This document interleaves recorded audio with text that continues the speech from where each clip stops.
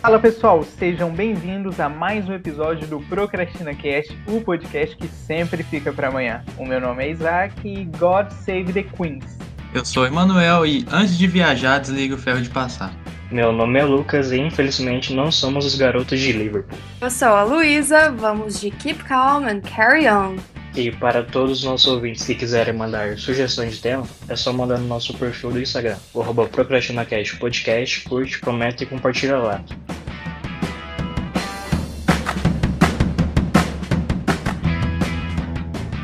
Muito bem, pessoas, sejam bem-vindas a mais um episódio. E para o nosso bate-papo de hoje, a gente conta com uma presença, com uma convidada muito especial, que está bem distante da gente. Assim, não sei quanto de distância, mas posso dizer que são terras britânicas. E para o nosso bate-papo de hoje, a gente conta com ela, Luísa Tazinafo. Seja muito bem-vinda, Luísa. Muito obrigada, Isaac, Emanuel, Lucas. Eu agradeço muito o convite. Sou fã do projeto de vocês. Brinco que geralmente eu me expresso melhor através do movimento do que por palavras, mas eu espero poder compor um episódio muito interessante, legal junto com vocês. A gente que agradece toda a atenção e o carinho. E, Luísa, a gente te convidou hoje para que você possa bater um papo com a gente sobre vivendo fora do Brasil, especificadamente, né, em Inglaterra, que é o seu caso. Bater um papo de como é a vida aí fora, quais são as dificuldades, quais que são as vantagens, o que tem de interessante, como foi todo esse processo de adaptação, né? E eu acho que toda história tem que começar no começo. Então, Luísa, você poderia se apresentar para a gente e também falar como você chegou aí? No caso, eu sei que você está na Inglaterra, mas eu não lembro certinho qual que é a cidade. Ah, claro. Então, tá, vamos lá. Eu sou a Luísa, eu sou da mesma cidade que os meninos e eu sempre fui apaixonada por artes, por dança e sempre corri atrás de tudo que fosse relacionado a isso. Fui parar na graduação em dança no Brasil e de lá eu tive a oportunidade de fazer o intercâmbio universitário para a Inglaterra. Então, eu vim 6 meses para Londres. Pela universidade foi uma experiência incrível, me abriu as portas de uma maneira que é imensurável dizer todas as experiências que eu pude viver durante aquele período e por isso eu tive tanta vontade de voltar assim que eu pudesse para poder continuar, viver mais, experienciar mais coisas. Ainda não sei como vai ser o futuro, se eu vou voltar para o Brasil e trazer tudo isso de volta. Mas eu acredito que os tempos que estamos vivendo, a gente aprende que a gente pode somar, né? Eu consigo somar de volta, mesmo não estando aí presente. E Luísa, no caso você falou que você fez intercâmbio e foi para Londres. A decisão de ir para Londres foi sua ou você tinha outras opções e, sei lá, você disse, não, eu quero ir para Londres porque eu gosto disso e disso? Ou foi bem tipo assim, não, a única opção tem Londres e com o tempo com o tempo assim, esses 6 meses, você aprendeu a gostar do lugar, se apaixonou pelo lugar e tudo mais? Então, na verdade, era a única opção. Eu sempre fui obcecada por tentar ter uma experiência de intercâmbio, então desde o primeiro ano da faculdade eu já queria saber tudo, eu já tentava pesquisar todas as opções que eu teria e na verdade era uma única. Então, do primeiro ao terceiro ano eu passei me preparando para tentar aplicar para aquele edital. Já fui me apaixonando por Londres em todas as pesquisas, fui me apaixonando pela universidade daqui, de maneira nem sabendo ainda se daria certo, mas no fim correu tudo bem e foi uma ótima experiência. É complicado fazer intercâmbio assim, porque geralmente, quando a gente faz, não que eu tenha feito, mas pelo que eu tenha visto, quando a gente faz intercâmbio é um caminho meio sozinho, né? É só você e você. E pelo que eu sei, é muito burocrático essas coisas. É complicado fazer isso? Olha, é muita burocracia. Eu acho que no meu caso deu certo, porque eu estava preparada para isso. Se eu tivesse deixado para quando abrir o edital eu me preparar, talvez eu não teria conseguido preparar todas as documentações ou ter alcançado um nível de inglês que era necessário na época em pouco tempo. Mas como eu já sabia tudo que era necessário 3 anos antes, eu tive todo esse tempo para organizar a documentação, então foi um pouco mais tranquilo esse processo.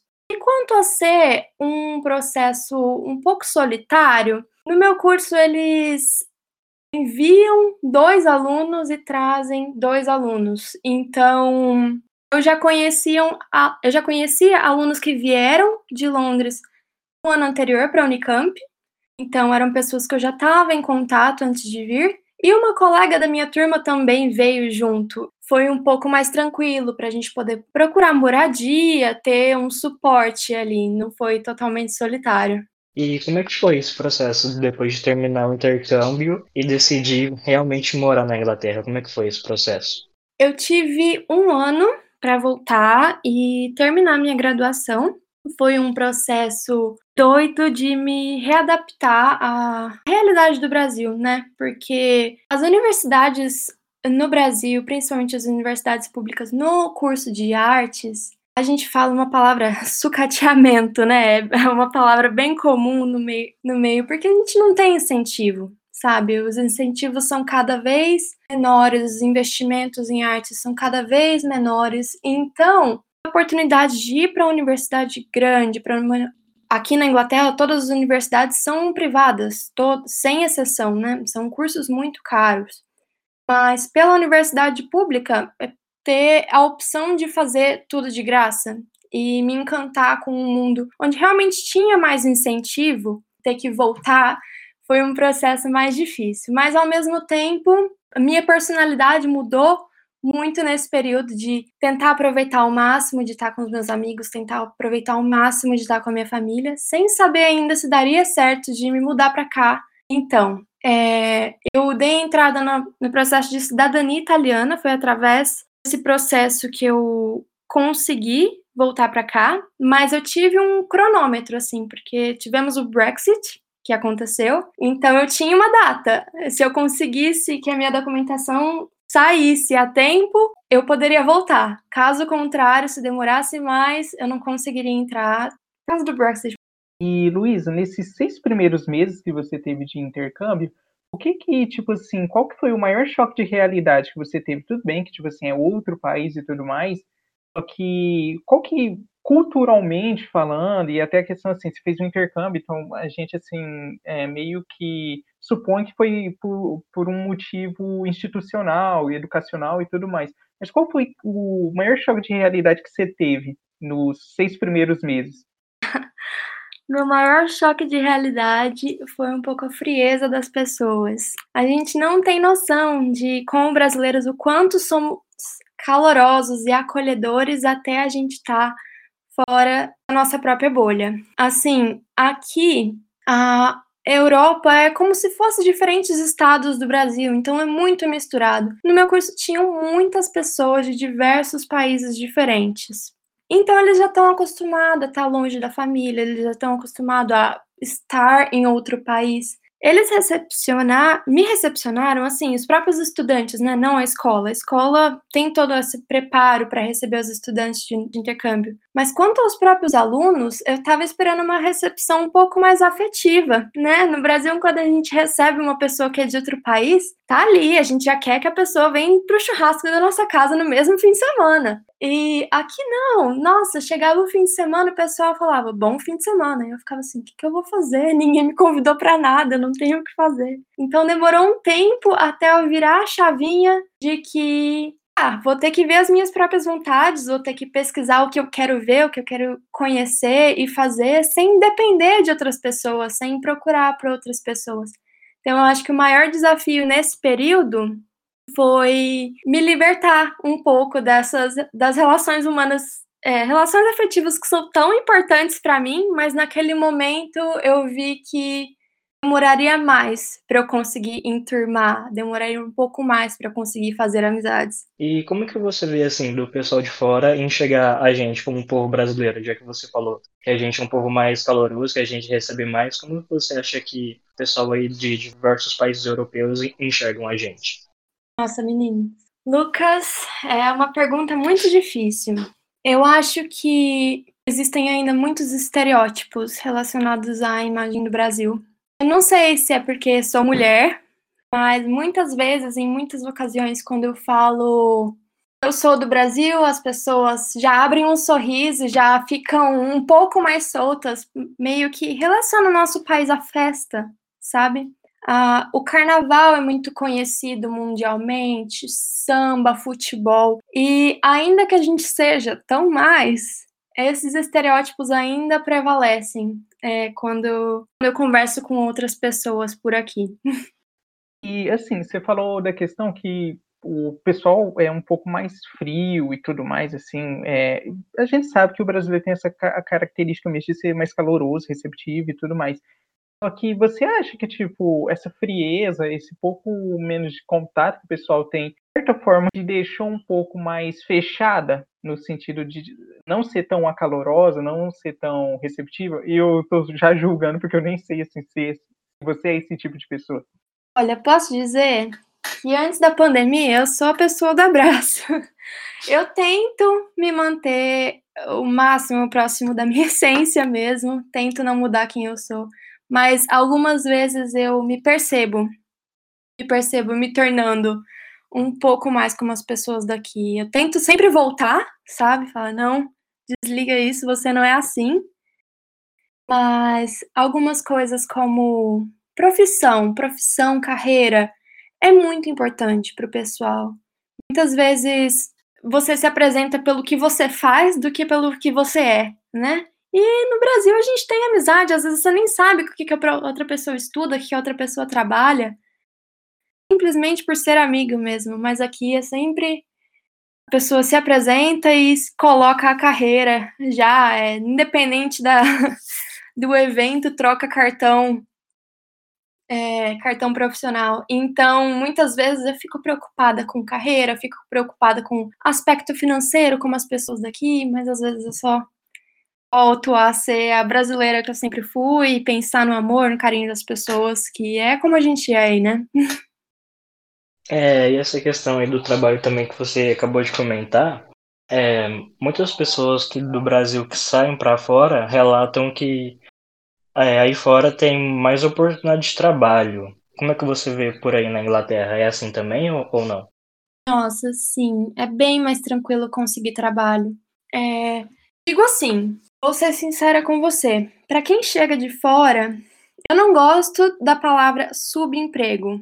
Ela existe, né? Eu não concordo, porque eu acho que qualquer trabalho que é honesto é emprego, né? Desde que você esteja fazendo tudo certo e recebendo por isso, é um trabalho honesto e a gente tem que ter orgulho.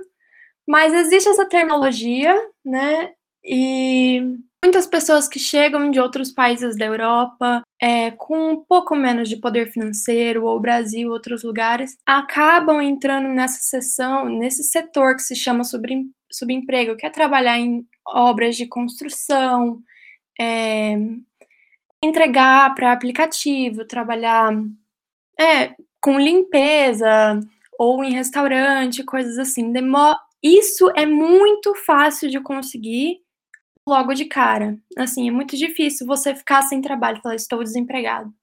Mas conseguir subir toma um tempo. Tem que fazer escolhas boas, tem que buscar se profissionalizar, tem que buscar melhorar o inglês e coisas assim, mas aos poucos e com os anos as pessoas conseguem empregos que consideram, né, normais, geralmente corporativos ou coisas assim. É muita coisa que está envolvida morar em outro país, não é? Por exemplo, não é como antigamente eu morava no Nordeste, né, e vim para São Paulo. Você consegue se adaptar bem rápido até. E quando você vai para fora, você tem todas essas coisas que você falou, tem a questão de trabalho, a questão da sociedade, e dependendo do país você tem o sol nasce às 9 e às 3 já está se pondo. Como que a pessoa tem que cuidar da sua saúde mental para conseguir viver num país diferente do Brasil? Nossa, olha, uma psicóloga uma vez me disse que o clima também altera o nosso humor, e é muito verdade. Aqui é raro ter um dia de céu azul, né? Quando chega o verão, quando tem céu azul de vez em quando, tá todo mundo pra rua. Tá todo mundo nos parques, tá todo mundo fazendo piquenique, praticando esporte. É uma cultura em que as pessoas dão muito valor a simplesmente ter um céu aberto. Assim, porque geralmente é sempre nublado, sempre chuvoso, meio triste, sabe? E nesse ponto, como você comentou sobre o horário, né? Nossa, eu reclamava às vezes do horário de verão.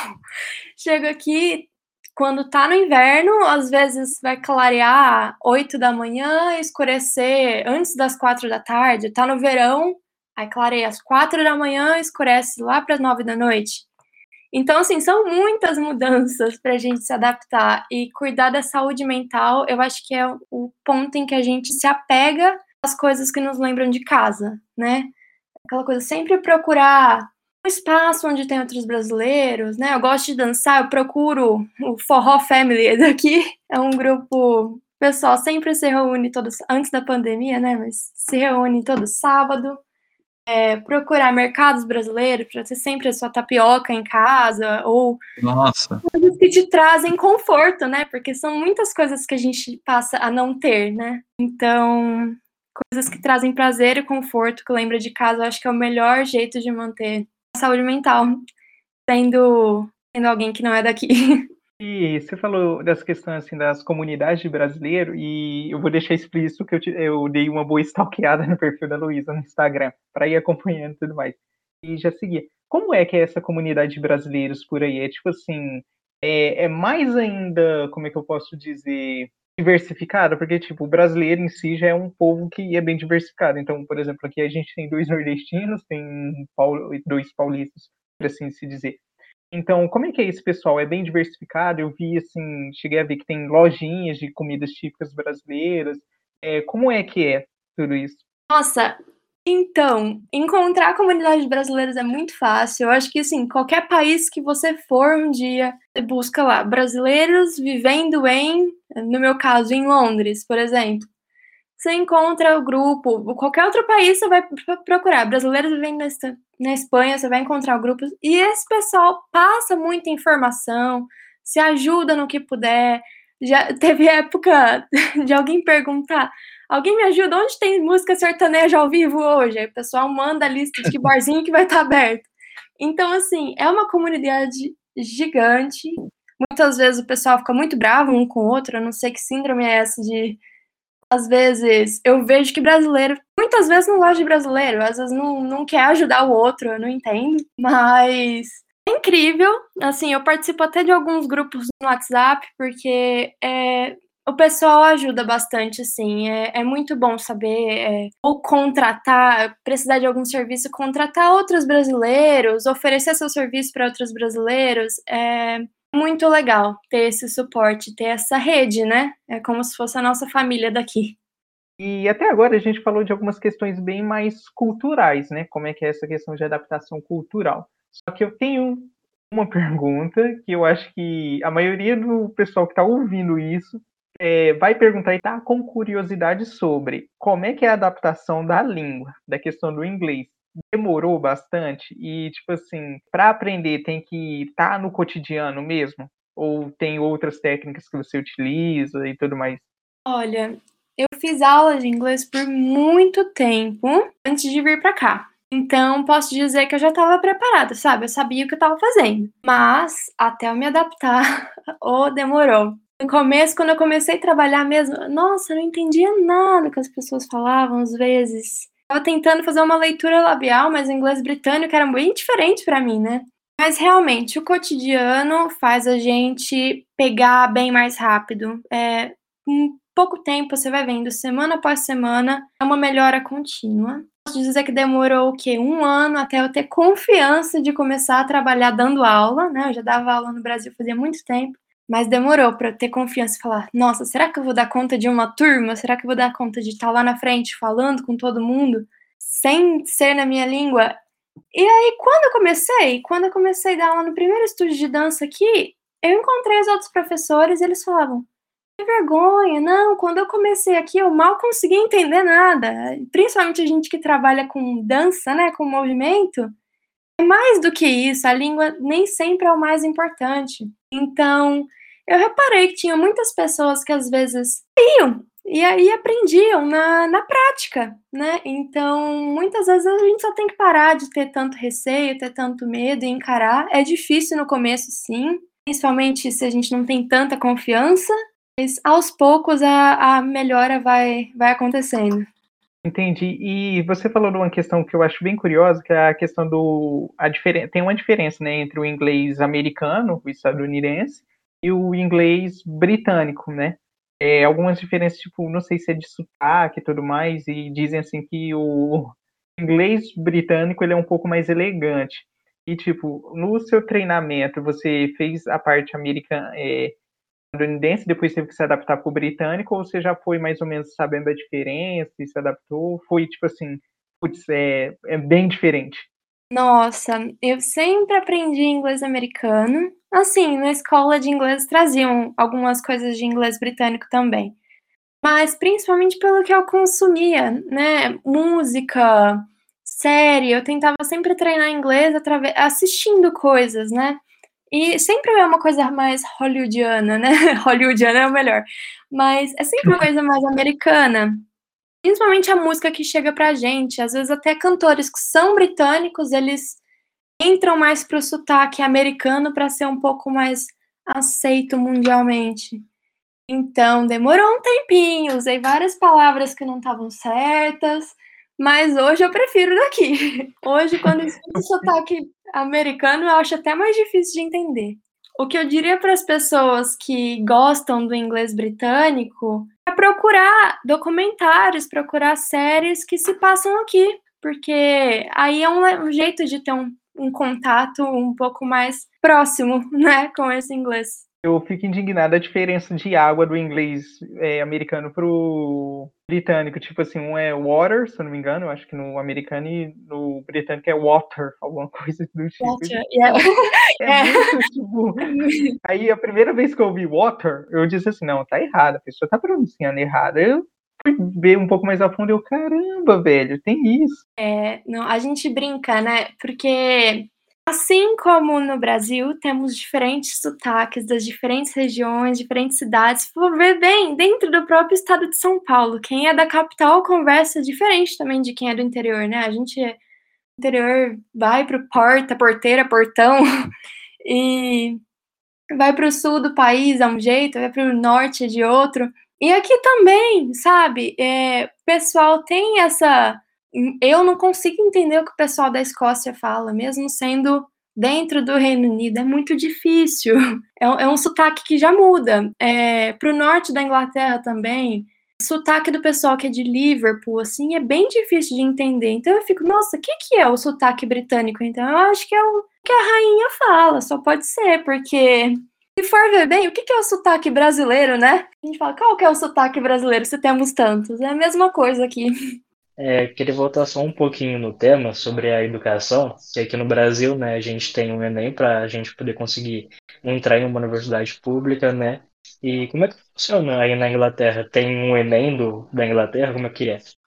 Olha, sim e não. Vou explicar porque é bem diferente. Eles têm que fazer alguns exames, sim, para poder entrar na universidade, mas desde que eles estão, sei lá, por volta do 6º ano, 7º ano, eles já começam a escolher algumas matérias para frequentar na escola. Você não precisa frequentar todas. Tem as obrigatórias nesse período, né? Matemática, inglês, ciências, são obrigatórias. Educação física também é obrigatório. Mas o restante eles escolhem. Eles fazem exame até que chega no último ano da escola, em que, teoricamente, eles já têm que ter passado por todo o básico dessas outras matérias obrigatórias, e eles escolhem somente o que eles querem fazer. Então, existem muitas matérias diferentes também, sei lá, design, tecnologia, mídia, coisas assim que eu não fazia ideia, sabe? Que poderiam ser matérias a serem estudadas na escola. Eles escolhem mais ou menos umas 4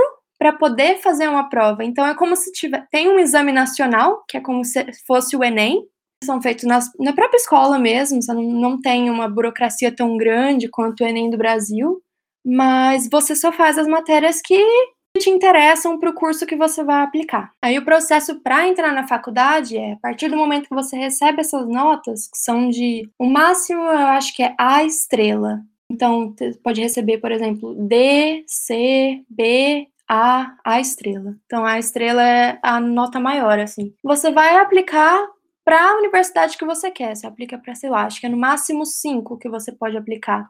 Você vai receber a data de uma entrevista para você comparecer. Além das suas notas, você vai comparecer, você vai falar sobre quais são os seus interesses, por que você escolheu essa universidade, por que você acha que essa universidade vai ser boa para você, o que você tem a oferecer, sabe? Então, nesse ponto, as atividades extracurriculares contam muito. Assim, se você é parte de clubes, você vai falar quem é você, sabe?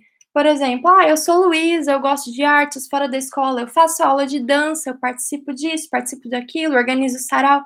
E aí eles vão entender quem é a Luísa como pessoa, por exemplo, na hora de selecionar o aluno que vai entrar. E nesse período, no dia dessa entrevista, você pode sair com uma oferta incondicional, significa assim, você já está aceito, pode continuar a escola tranquilo, aqui o termo deles termina em junho ou julho, eu acho, e a escola começaria em setembro, né? Então pode ficar tranquilo, em setembro você já tem lugar aqui no curso. Ou então vai tomar um tempo, se você não receber, né, essa oferta, que é a maior oferta de todas, nesse dia, você vai receber a famosa cena, né, de receber a carta na sua casa para ver se você foi aprovado. Tem muito em filme, né? A pessoa vai lá, abre a caixinha do correio e descobre que foi aprovado na universidade. É bem assim. É bem legal mesmo essa parte de receber cartinha. Queria que tivesse no Brasil. Você recebe da CPFL, você recebe do SAI, só que são Só os outros boletos tipos pra de pagar. carta. Ai, que tristeza. Aí você vê a diferença de realidade, né? E em meio a tudo isso, você acha que as pessoas que, por exemplo, almejam morar fora do país, no exterior, elas pensam em fuga da realidade? Porque geralmente a gente assiste bastante filme do exterior. Você vê os Estados Unidos salvando o mundo, você vê aquelas festas, você tem aquela sequência lá de filmes de diversidade e tudo mais. E muitas pessoas almejam o exterior pensando nessas irrealidades. Você acha que há uma fuga de realidade da nossa parte? Olha, eu acho que existe, e eu acho que eu passei por isso também. A gente idealiza demais. A gente idealiza demais o exterior e quando chega lá, são muitos problemas a serem enfrentados. Por exemplo, no meu caso, eu sempre idealizei o suporte às artes que tem, sabe? Eu sempre imaginei, nossa, eu vou chegar lá, tem tantos museus, teatros e incentivo e sempre pensando como no Brasil não é bom, como a gente não tem fomento a isso, então foi uma coisa que eu almejava e buscava. Quando eu chego para lidar com a realidade aqui, eu vejo, nossa, é melhor que o Brasil, mas também tem tantos problemas e também não tem tanto incentivo como deveria ter. Então, por exemplo, estou falando nesse assunto porque hoje mesmo está em pauta nas decisões do governo aqui cortarem o financiamento da universidade de artes, né, música, artes visuais, dança, porque o governo no momento não acha que é uma coisa importante. Então seria como cortar o orçamento, pela metade. Então é muito complicado, eu acho que no fim de tudo, os mesmos problemas que a gente passa no Brasil também existem fora, a gente só não enxerga antes, porque eles não mostram nos filmes mesmo. E o Emanuel tocou num ponto bem interessante, que é essa questão das idealizações e até essa criação de uma realidade cinematográfica, né? O famoso estereótipo, como a Luísa já até colocou no episódio. E, Luísa, quais são as principais desvantagens que tem? Porque, tipo assim, até agora a gente falou, por exemplo, de pontos positivos que tem de morar fora e tudo mais. Vamos até pegar um olhar específico para a Inglaterra, quais são os pontos negativos? Olha, eu acho que como uma pessoa eu não estou aqui com a minha família, então eu acho que para qualquer pessoa que está aqui sem a família, o ponto negativo é a distância. É saber que a gente não pode dar suporte, a gente também não consegue ter suporte. É muito difícil, porque se for pensar bem, o jeito mais simples e tranquilo de se viver é sabendo que você tem alguém para contar, né. Esse seria o eixo principal. Mas eu vou tocar num ponto que a gente não fala muito, mas existe uma certa xenofobia, sabe? Não com todo mundo, não com todo mundo de jeito nenhum, mas ainda existe. São problemáticas que nem todo mundo gosta que a gente tá aqui. Tem gente que pensa que não tô falando só de brasileiros, tô falando de pessoas de qualquer outro país, acho que estão roubando os empregos daqui, Ou como, por exemplo, né, nessa questão da Inglaterra, poxa, o Brexit está acontecendo. Foi feita uma votação para saber se sairia da União Europeia e ganhou. Foi voto popular. Então, assim, o voto aqui não é obrigatório, né, em eleições, diferente do Brasil. Então, o que aconteceu é, quem tinha interesse em que a Inglaterra saísse da União Europeia foi lá, votou, e é o que está acontecendo. A gente tem, muitas vezes eu me sinto, nossa, será que eu não sou bem-vinda nesse ambiente? Será que todas as pessoas que estão aqui nesse ambiente estão tranquilas de eu estar aqui, de eu estar nesse emprego, de eu estar dando aula para eles, ou coisas assim? Nesse ponto, é um ponto que a gente não fala da xenofobia, mas existe, tá em todo lugar, a internet é terra de todo mundo e a gente vê comentários, sim, comentários maldosos muitas vezes. Acho que esse é um ponto negativo também, bem difícil de lidar algumas vezes. Só voltando um pouco, quais as outras formas de de ir para o exterior, além do intercâmbio? Tirando a de se enviar pelo correio. Olha, depois eu vou indicar para vocês alguns perfis no Instagram que o pessoal fala exatamente sobre isso. Muitos países estão abertos a receberem brasileiros a trabalho. Eu digo a trabalho assim, um intercâmbio de estudos é mais tranquilo, né, mas geralmente precisa de um investimento financeiro. Existem trabalhos voluntários também que se pode fazer em outro país até estar lá e poder aplicar para um visto de trabalho, mas também é um investimento financeiro menor, mas ainda existe.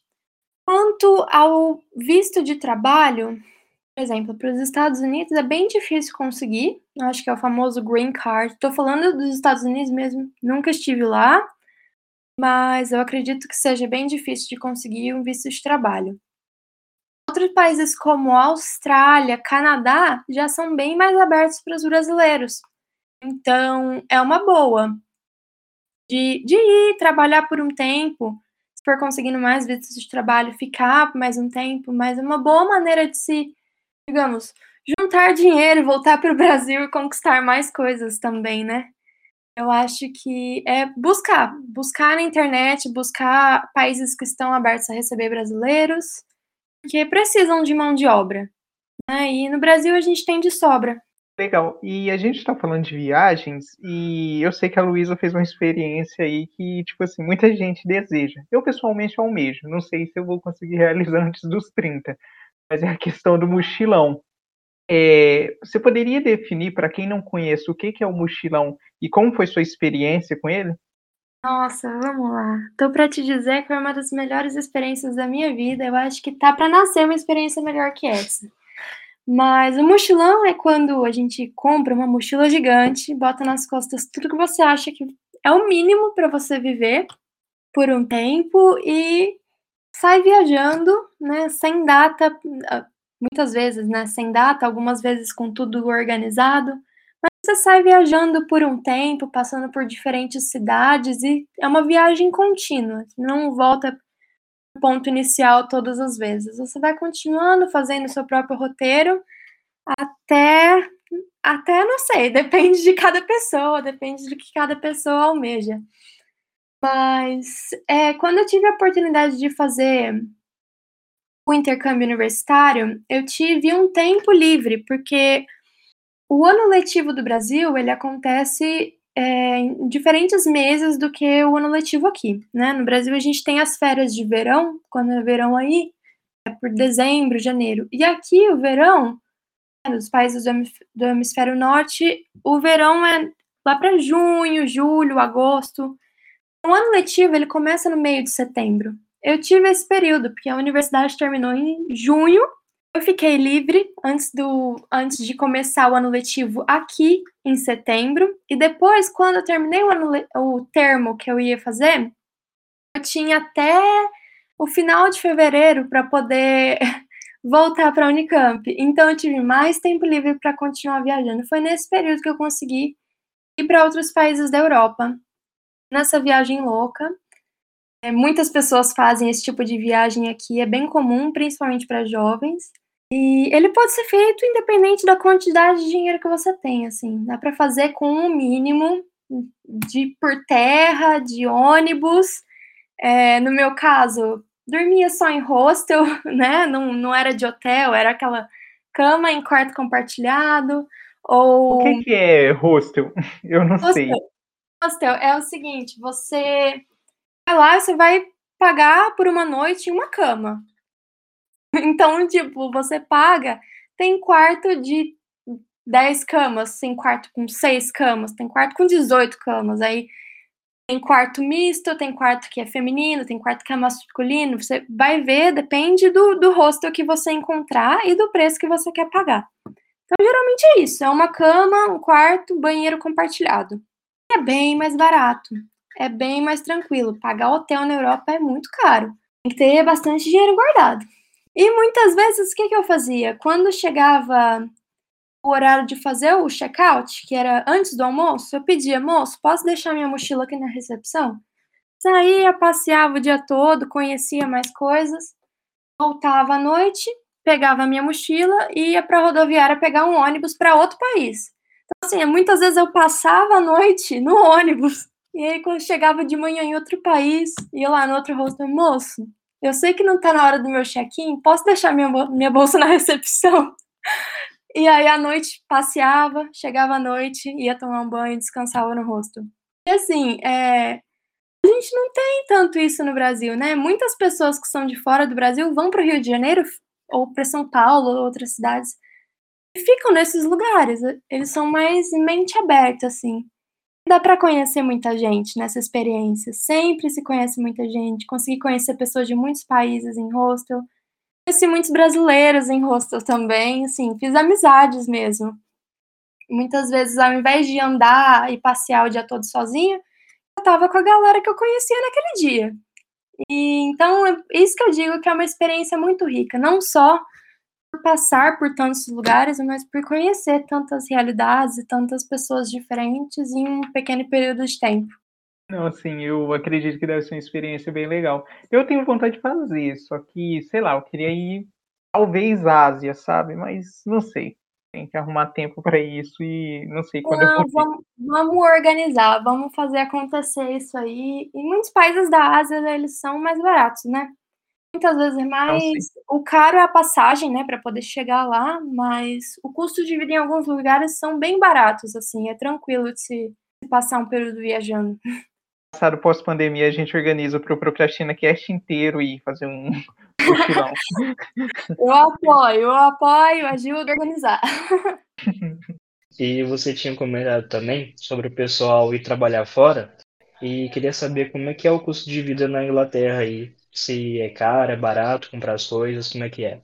Olha, vou te dizer que se você vier para cá, no começo, precisa ter uma reserva de dinheiro, sim, até você saber quando você vai conseguir um emprego. E a libra, ela tá bem cara em comparado ao real no momento, né? Então tem que ser uma reserva tranquila que você vai conseguir viver por um tempo até as coisas se acertarem. Mas depois que você consegue um trabalho, fica tudo mais tranquilo. Vou dizer que ainda que a pessoa ganhe um salário mínimo, tá por volta de 8 libras a hora, se tem um poder de compra, sabe? Não se gasta tanto no mercado quanto se gasta no Brasil para conseguir ter tudo que for necessário para um mês, coisas assim.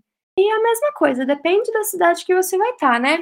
Morar em São Paulo, morar no Rio é muito caro, mas se você for para uma cidade um pouco mais interior, fica um pouco mais acessível. Aconteceu isso comigo também. Eu vim durante a pandemia, diminuíram as minhas quantidades de aula, né?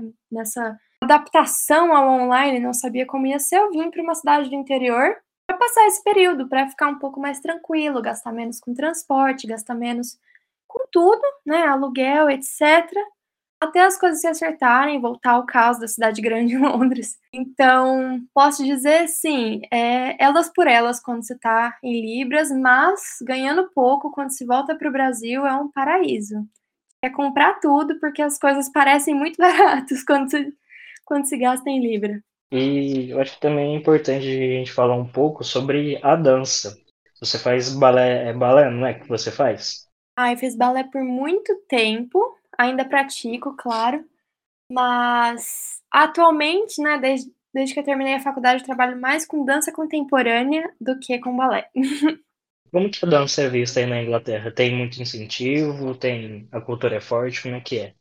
Tem bem mais incentivo. Vou te dizer, tem muitas companhias de dança por aqui. Existem muitos musicais, existem muitas oportunidades. E não vou te dizer que é uma profissão valorizada, tá?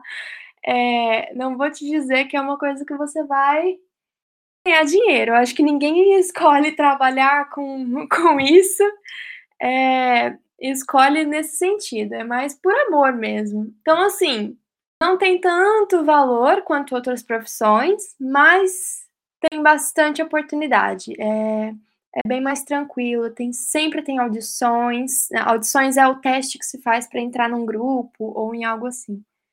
E todo fim de semana, toda semana tem apresentações para ir assistir, para participar. Posso te dizer que no quesito dança, estou feliz de estar aqui, apesar de, honestamente, eu sinto o meu potencial criativo para a parte da dança um pouco mais forte no Brasil. Eu acho porque, as problemáticas para mim fazem um pouco mais sentido, né? Geralmente com arte a gente busca para poder fugir da realidade ou para poder encarar a realidade, né? Então, os espetáculos que eu tive chance de participar, os grupos de dança que eu tive chance de estar junto no Brasil, sempre tinham temáticas que para mim faziam mais sentido do que aqui. Estou do lado um pouco mais nacionalista, no sentido criativo. Eu acredito que se no Brasil existisse mais incentivo e mais pessoas fossem para isso e mais pessoas tivessem verba para poder criar coisas, a gente estaria num patamar incrível. Assim, eu admiro muito os artistas brasileiros. A gente faz muito com pouco, sabe?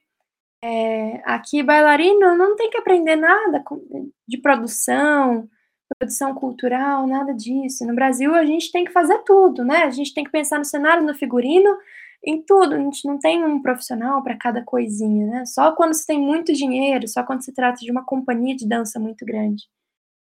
Então, nesse ponto, valorizo muito os profissionais brasileiros. A gente é incrível. Somos incríveis.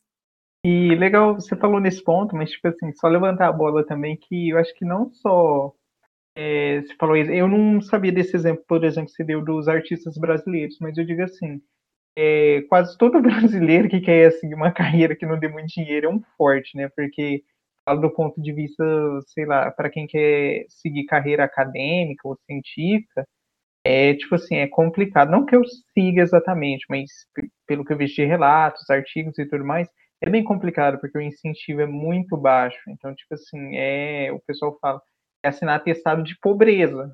Então, só que, tipo, é por amor. Saber ter a noção de que você vai trabalhar com, assim, às vezes não, né? Não com o que você gosta, mas você vai estar dentro do ambiente onde você quer, assim, em suma, né? Gostaria muito que fosse valorizado, que é uma profissão como todas as outras. Assim, muitas vezes as pessoas dizem, esqueci como que é a expressão do que trabalhe com o que você goste, não precisará trabalhar um dia sequer na vida, mas não, na verdade, quando a gente trabalha com o que a gente gosta, a gente quer dar de tudo, a gente quer que aquilo saia tudo bem, tudo perfeito, e a gente dá o dobro do que deveria, né? Então, eu gostaria muito que tivesse mais incentivo para as áreas das artes no Brasil e no mundo todo, porque no fim de tudo, quando a gente passa por momentos difíceis como agora, é o entretenimento que a gente tem, né? Não vejo a hora de poder voltar ao teatro, não vejo a hora de ter um público, de ter plateia. É mágico. Posso dizer que sou apaixonada por isso. Luísa, a gente sabe que a Inglaterra é um país que o regime governamental, né, é baseado no parlamentarismo e tudo mais, só que a gente sabe que tem a cara da monarquia. Então, como é viver num país onde tem essa cultura da não valorização em si, mas a questão de ter uma monarquia por trás, essa questão da rainha, da família real. Por que que a gente brasileiro, a gente vê, só que eu não sei se é todo mundo que tem essa sensação, mas eu não entendo muito bem, assim, o tchan da coisa, sabe? Então, para você que está inserido no contexto, como é que é isso? Então, não sei como é que funciona, se parte do imposto vai para a família real ou se eles vivem com conquistas que fizeram no passado, mas vou te dizer que é mais um aspecto turístico mesmo, se atrai muito turismo o fato de se ter uma rainha, e a vida com o parlamentarismo é normal, parece se tivesse um presidente, parece que é a mesma coisa. A única coisa é que eles também têm eleições entre eles, é como se fosse uma câmara. Eu acredito que seja mais por um aspecto turístico essa manutenção da monarquia. Sobre essa questão de como ele se mantém, eu tenho uma teoria bem específica.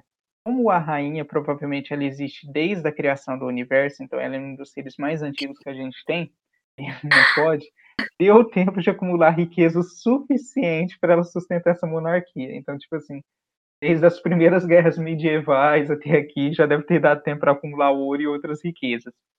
Olha, sabe, nós brasileiros a gente faz muita piada com português, né? Tudo é piada maldosa, mas falando que português é burro. Eu acredito que é porque na época da Revolução Industrial, Portugal, que roubava todo o dinheiro do Brasil, todo o ouro, todas as coisas, ao invés de investir também em indústria como a Inglaterra, foi simplesmente comprando coisas dela. Então, eu acho que vários portões, várias coisas da rainha são tudo ouro do Brasil. Muito dinheiro do Brasil veio parar aqui e Portugal não tá numa situação econômica muito boa, né? Então, dá o ar pra piada aí. Caminhando aqui para o final do episódio, a gente queria perguntar para você dar dicas, né? O pessoal que tem interesse aí de morar fora, como é que seria todo o processo? Olha, eu acho que o primeiro passo seria definir lugares que você potencialmente gostaria de ir e estudar a língua do lugar. Isso abre muitas portas logo de início. Como eu falei antes sobre grupos brasileiros que vivem, né, espalhados pelo mundo todo, sempre vai ter alguém por lá que também pode te ajudar com isso, né, pelo menos te passar informações. Então, assim, um jeito que é tranquilo quando a gente se forma na universidade é buscar informações sobre visto de trabalho. Pesquisa lá no Facebook, pesquisa em algum lugar brasileiros que vivem em tal país. E sempre é tranquilo de se encontrar informações específicas sobre aquele lugar, seja Austrália, Canadá, Estados Unidos, Inglaterra, ou países que também não falam inglês, França, qualquer lugar. E juntar um pouco de dinheiro, sim, porque o início, como eu digo, até conseguir um trabalho, toma um tempo. Muitas vezes a qualificação que a gente tem no Brasil, a gente vai ter que fazer outros cursos ou buscar uma maneira de validar a qualificação que a gente tem. Então, eu diria isso, juntar um pouco de dinheiro, fazer muita pesquisa e investir no idioma. E diante de tudo isso que você falou, Luísa, mesmo você tendo afirmado no início que não sabe como vai ficar no futuro essa questão se você vai estar no Brasil ou na Inglaterra, no momento atual, se você tivesse que optar mais ou menos, você prefere continuar por aí? Você gostaria de estar aqui no Brasil? Qual que é a sua visão sobre isso? Olha, no momento atual, de ser sincera, eu tô bem feliz com tirando, né, essa coisa da pandemia que tá difícil em todo lugar, e talvez se eu pudesse optar por estar junto da minha família, as coisas seriam um pouco mais simples, mas eu acho que com as aspirações, né, com as vontades que eu tenho, eu preciso conseguir explorar e estar fora de uma cidade menor. Eu acredito que se eu for voltar para o Brasil um dia, é para estar próxima da minha família, então seria para Ipuã, que é uma cidade pequena. Então, nesse momento, para crescer profissionalmente, para viver experiências, para mim faz mais sentido estar aqui. Mas eu não sei te dizer como vai ser no futuro. Eu acho que tem muitas coisas que entram em jogo a partir do momento que a gente cria relações humanas também, além de profissionais. Entram pontos específicos, por exemplo, quando a gente se torna mais velho, a gente passa a pensar sobre ter uma família, criar nossa própria família, eu vou ter que ver se isso vai ser melhor para mim estando aqui ou estando no Brasil, estudar aspectos como violência, né, acho que uma das coisas que são a maior diferença between nossa gente, eu tô em inglês e português aqui, mas entre o entre o Brasil e a Inglaterra, tá no ponto violência, né, aqui não tem tanto assalto, ou se acontece, não é a mão armada. Então, no momento, para o que eu quero viver e para os medos que eu tenho, no momento está tudo tranquilo e acho que vai dependendo das relações e dos acontecimentos, né, vão sendo das frutos das vivências, tanto aqui quanto no Brasil. Não, excelente. E Luísa, caminhando já para o fim do episódio, definitivamente, né? A gente abre espaço para você também falar do seu trabalho que você faz nas redes sociais. Fique à vontade para divulgar. Ai, eu fico muito agradecida. Olha, eu não sou a pessoa das redes sociais, eu sou bem ruim com isso, mas como é o meu meio de manter contato com as pessoas que estão no Brasil, com as minhas pessoas que são próximas de mim também, né, eu tô lá no Instagram, eu tenho 2 Instagrams, um é o Luisa in UK, e eu tento compartilhar um pouco mais sobre lugares que eu visito, sobre curiosidades sobre a Inglaterra. Ele tá parado porque é pandemia, né, a gente não pode ficar indo para os lugares, não tem tantas coisas para visitar, mas pretendo continuar com esse projeto. E o meu Instagram pessoal, RT Luiza, lá compartilhando curiosidades, vivência do dia a dia, diferenças entre situações que eu passo aqui, como era no Brasil, e só mantendo contato com todo mundo. Então, está aberto, quem quiser conhecer um pouco mais. Não, excelente. Quem puder, confere lá, o trabalho da Luísa é bem legal. E a gente agradece a você que ouviu a gente até aqui. Agradece a Luísa por ter aceitado o convite, por ter topado participar, mesmo com a diferença de fuso aí que dificultou um pouquinho. Mas muito obrigado, pessoal, e a gente se vê na próxima. Até mais. Obrigada, meninos, pelo convite. Fico muito feliz de poder somar aqui com vocês. A gente agradece. Falou, até mais.